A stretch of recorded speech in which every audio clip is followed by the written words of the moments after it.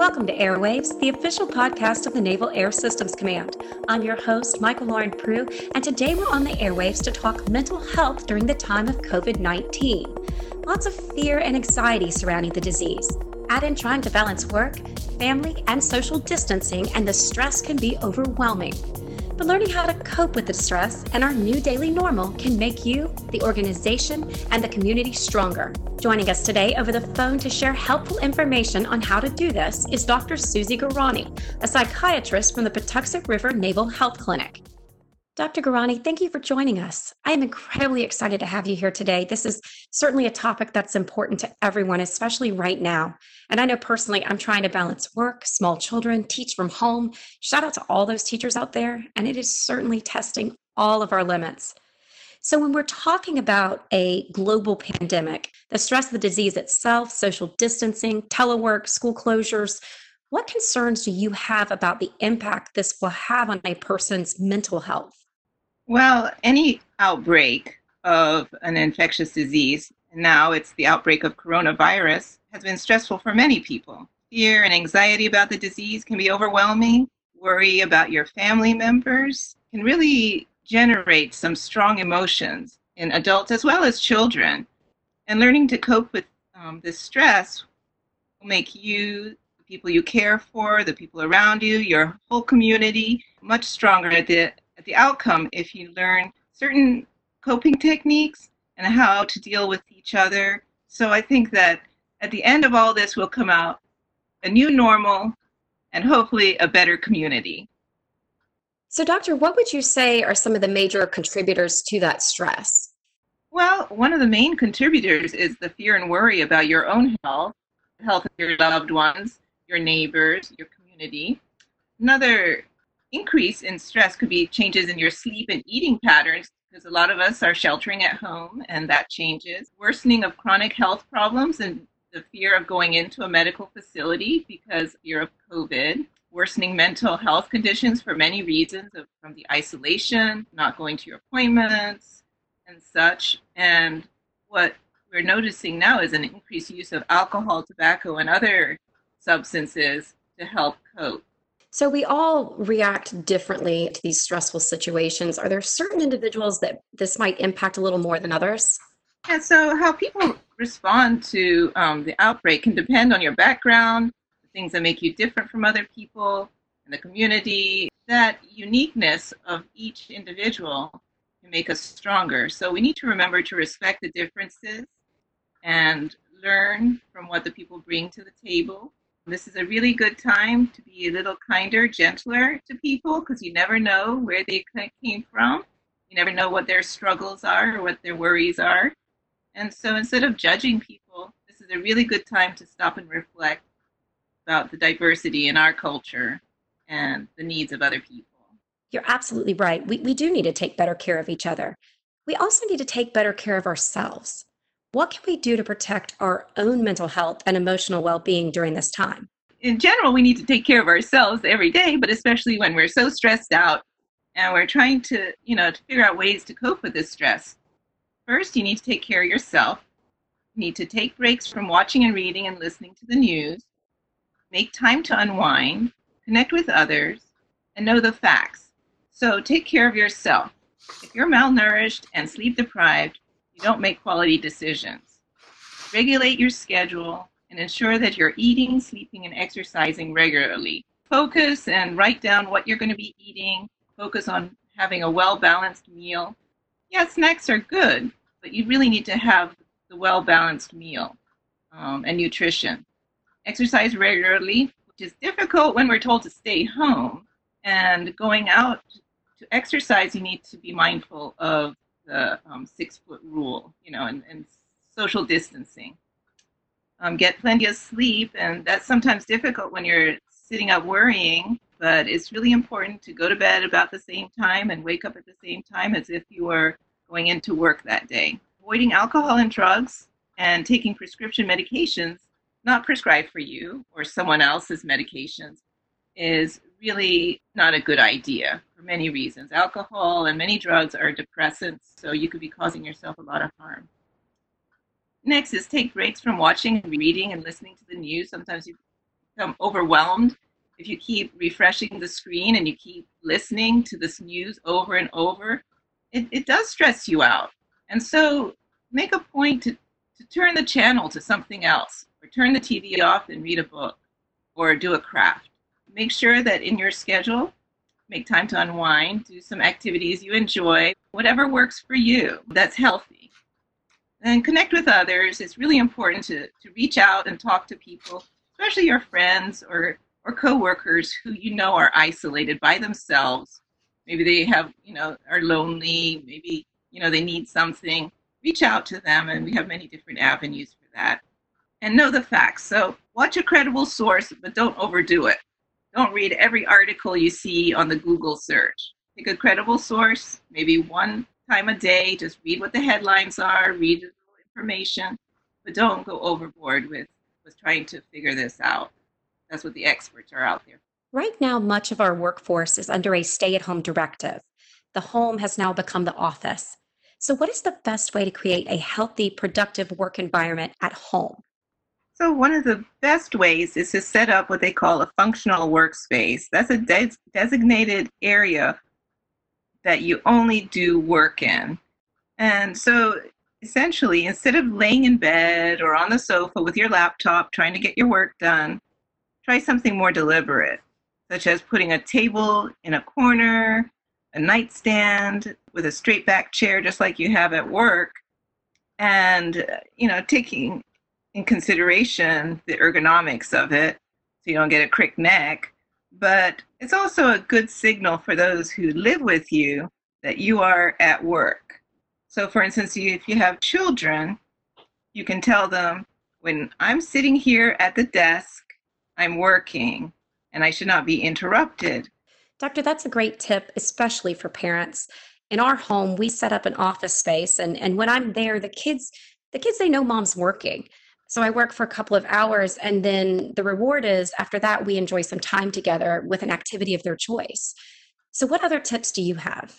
Minimize the distractions, because especially when we're all, a little concerned, there's a lot on our mind, there's a lot of chaos going on.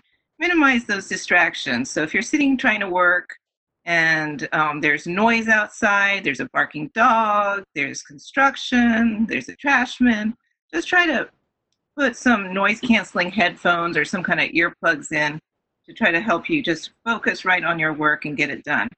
But that said, if you are working from home and you're alone, just make sure you plan to have some extra social interactions. So there's so many different social platforms you can pick from, and that you can arrange with friends, family to group chat or whatever the mode is that you feel most comfortable with. A quick check-in with a family member, a friend, a coworker, it really helps. So what other coping mechanisms can you use to help yourself and those around you? Well, as I alluded earlier, it's important to set that healthy routine. So one of my favorite books is by a retired 4-star Admiral McRaven, who served as the commander of the U.S. Special Operations Forces. And many people saw his speech to the UT Austin graduation ceremony. I have to say, go Longhorns, that's my alma mater. But his first lesson in this really good, short book that can be read in no time at all, and is really recommended, was to make your bed. If you make your bed every morning, you would have accomplished the first task of the day. It will give you a small sense of pride, and it will encourage you to do other tasks and another. So try it. Try making your bed, and you'll realize, hey, I've done something. Okay, so next, let me go throw the dirty clothes in the hamper, not on the floor. Oh, let me get dressed. And then it becomes a routine. Another thing he said was create an emotional tone around you. So people look at their leaders, they look at the head of the household, they look at you as a model.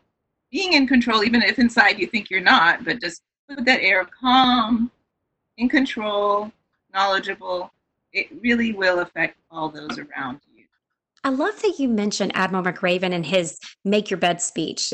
At the start of all the social distancing, it was a bit chaotic in our house. And so we sat the kids down and we said, today you're going to start your day with making your bed. And then the next day it was make your bed and change your clothes. And then after that, it was make your bed, change your clothes, straighten your room. And I'll be honest, like having that routine has really helped us to feel a bit more in control of our day, which is so important right now because there is so much out of our control.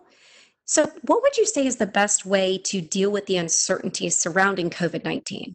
One of the most difficult things about COVID, as you mentioned, is the uncertainty. We don't know the timeline. We don't know when there's going to be a vaccine, if there's going to be a vaccine. There's so many unanswered questions. Uncertainty really brings out the desire to control things around you. And that's just human nature. While we should modify our behaviors, we should also try to modify our thoughts. Because your thoughts can really spin out of control in these situations. So as we said earlier, get up out of bed every day, make your bed, get dressed, and then make a list of tasks. And I'm just reiterating a lot of what we've said, but it's really important points. If you're out of work, you could try learning a new skill, try to help calm your anxieties about being out of work. Social interactions with the phone or video chats is an important way to reach out. Good self-care, again, exercise is really important. And throughout the day, don't forget to give yourself credit for everything you've accomplished. When people are anxious, they're likely to imagine the worst case scenario. It's important to remind yourself that the worst case scenario is only one of many possible outcomes. It can be helpful to think about the best case scenario and the most realistic outcome. And somewhere in between is probably the reality. If you perceive that you're responsibly following the CDC guidelines, as keeping clean and social distancing and doing everything you can according to these guidelines, you'll feel a whole lot better, knowing that you're doing everything you can and some things are just really not in your control. Focus on what you can control. Probably feel a lot better. So, for those already dealing with clinical depression, the additional stress brought on this by this pandemic, it can be especially hard. What is your advice for those individuals? Well, definitely stay in touch with your providers. Maybe even consider making more frequent appointments if you're having a particularly rough time. A lot of the providers are seeing the patients through telephone or virtual. And so definitely that your providers know what you're going through. Also, another way is to access support networks, your family, your friends, support groups that are on the internet sometimes, depending. Do speak to your providers. Another thing is make sure that you do not run out of your medications. Make sure you have a sufficient supply. Get in touch with your provider. That's the bottom line, is just let those who are caring for you know what's going on, and they'll be able to help. You mentioned resources. Can you give us a few that are easily available to everyone? There's so many mobile apps. The VA actually has an excellent one called COVID Coach. It was created for everyone, including veterans, service members, civilians, to support self-care and overall mental health during this coronavirus. And it's excellent. You can get it on your Apple and your Android. They also have a mindfulness coach. The mindfulness really helps paying attention to what's going on now and not worrying about everything else going on. I would like to make a point is there's so many resources with all these apps. Try to pick one or two. Don't say, oh, I'm going to improve myself in 10 of these apps, because that's overwhelming. Just pick one or two that strikes a note with you and just try that. And if they don't work out, delete them and try the next one. Also, I spoke to the chaplain, and he is an excellent resource if you're overwhelmed, you need to talk to someone, you're having a crisis, you need counseling. A lot of people are trying to help out. So, what about our family members? Are there certain behavioral changes we should watch out for in our children? Children, like adults, human beings, we react differently in so many different ways, and it manifests in numerous ways. So things to watch out for are excessive crying and irritation in younger children. Children can what we call regress. So let's say they've already, been toilet trained, and then they all of a sudden start, wetting their bed, wetting their clothes, that sort of thing. Children can have excessive worry, regardless of how young they are. They can have excessive worry and sadness. They feel tension in the air, and so that's why it's really important as adults to have a sense of calm, even though inside you might not be that calm, but for the children's sake. Irritability and acting out are very common. Poor school performance. It's really difficult to switch over to this virtual or homeschooling. Be good to yourself and to them and be patient and take a breath every now and then. Ways to support your child: answer the questions, learn the facts, just be straightforward with them in a language that they would understand. Reassuring, it always works. People are going around with masks and gloves, and it's really terrifying for a lot of them. You can tell them, this is to keep you safe and them safe and everyone safe, and this is for now, and just explain in a language they understand. Again, limit the family's exposure to news coverage, and keep up with routines and be a good role model. How can we help family members or friends struggling with the isolation of social distancing? The first thing is to reach out to them a little bit more frequently than you normally do, because they are isolated, they're alone, and whatever mode you like, pick up the telephone, give them a call. You can FaceTime them, make sure that they're, ready to be FaceTimed. Email, you can make cards. Your kids can make cards and mail them letters or cards. And that would be a nice welcome surprise, I'm sure. Text messages, all those different platforms you can reach out. And not only for your family members, but also your coworkers. Think about your coworkers who are home alone. Maybe they're not coming to work for whatever reason, medical or otherwise. Just go ahead and just reach out to them in any way. I'm sure they'd very much appreciate it. Social distancing has delayed or canceled many important life events: weddings, retirements, vacations, birthdays. What can we do to overcome the disappointment of these cancellations? And why is it also an opportunity to find new ways to celebrate? One of the things I really enjoy about watching the news is seeing all the innovative ways people have come up with to celebrate birthdays, to celebrate weddings, trying to form some sense of normalcy in all this chaos.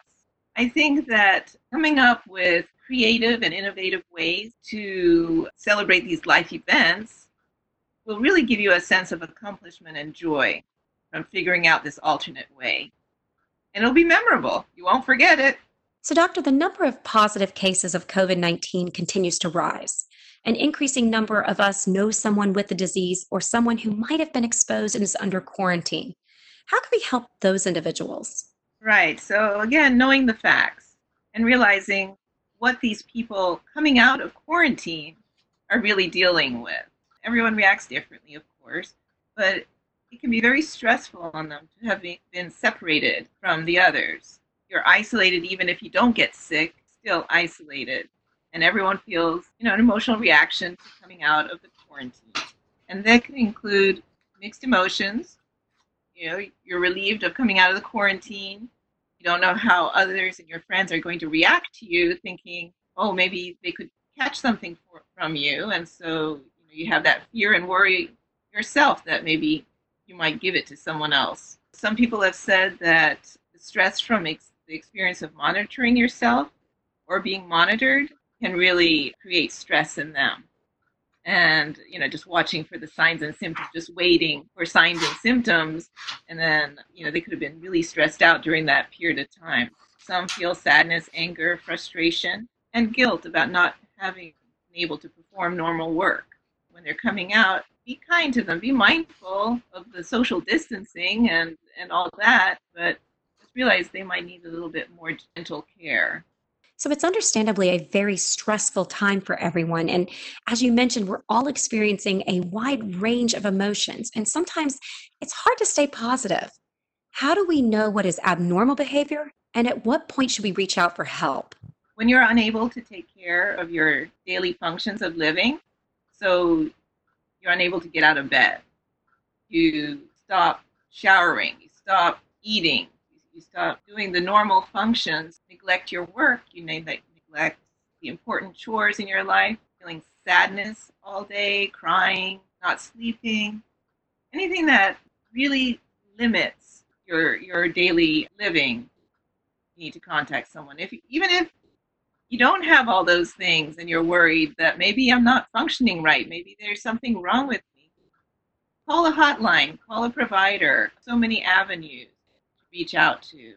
One is the mentalhealth.va.gov site, and they have the Veterans Crisis Line on the website. You can call if you need someone to talk to. There's the National Suicide Prevention Hotline, which actually is not only for suicide, it's a crisis line as well. So that's available at 1-800-273-8255. There's the SAMHSA website, which is the Disaster Distress Helpline. Also, Fleet and Family Services has some really nice resources on their website, the military.com website. There's the chaplain, and also there is the health clinic, there are emergency rooms, and there is 911. So lots of great resources out there, and we're going to list some of those in our show notes. Dr. Gharani, I appreciate you joining us today and sharing so many helpful and wonderful tips. We're going to get through this together, and we are all going to come out stronger. And that's it for this edition of Airwaves. You can learn more about the command's response to COVID-19 by visiting our website at www.navair.navy.mil and clicking on the COVID-19 link. Take care of each other, stay safe out there, and as always, thanks for listening.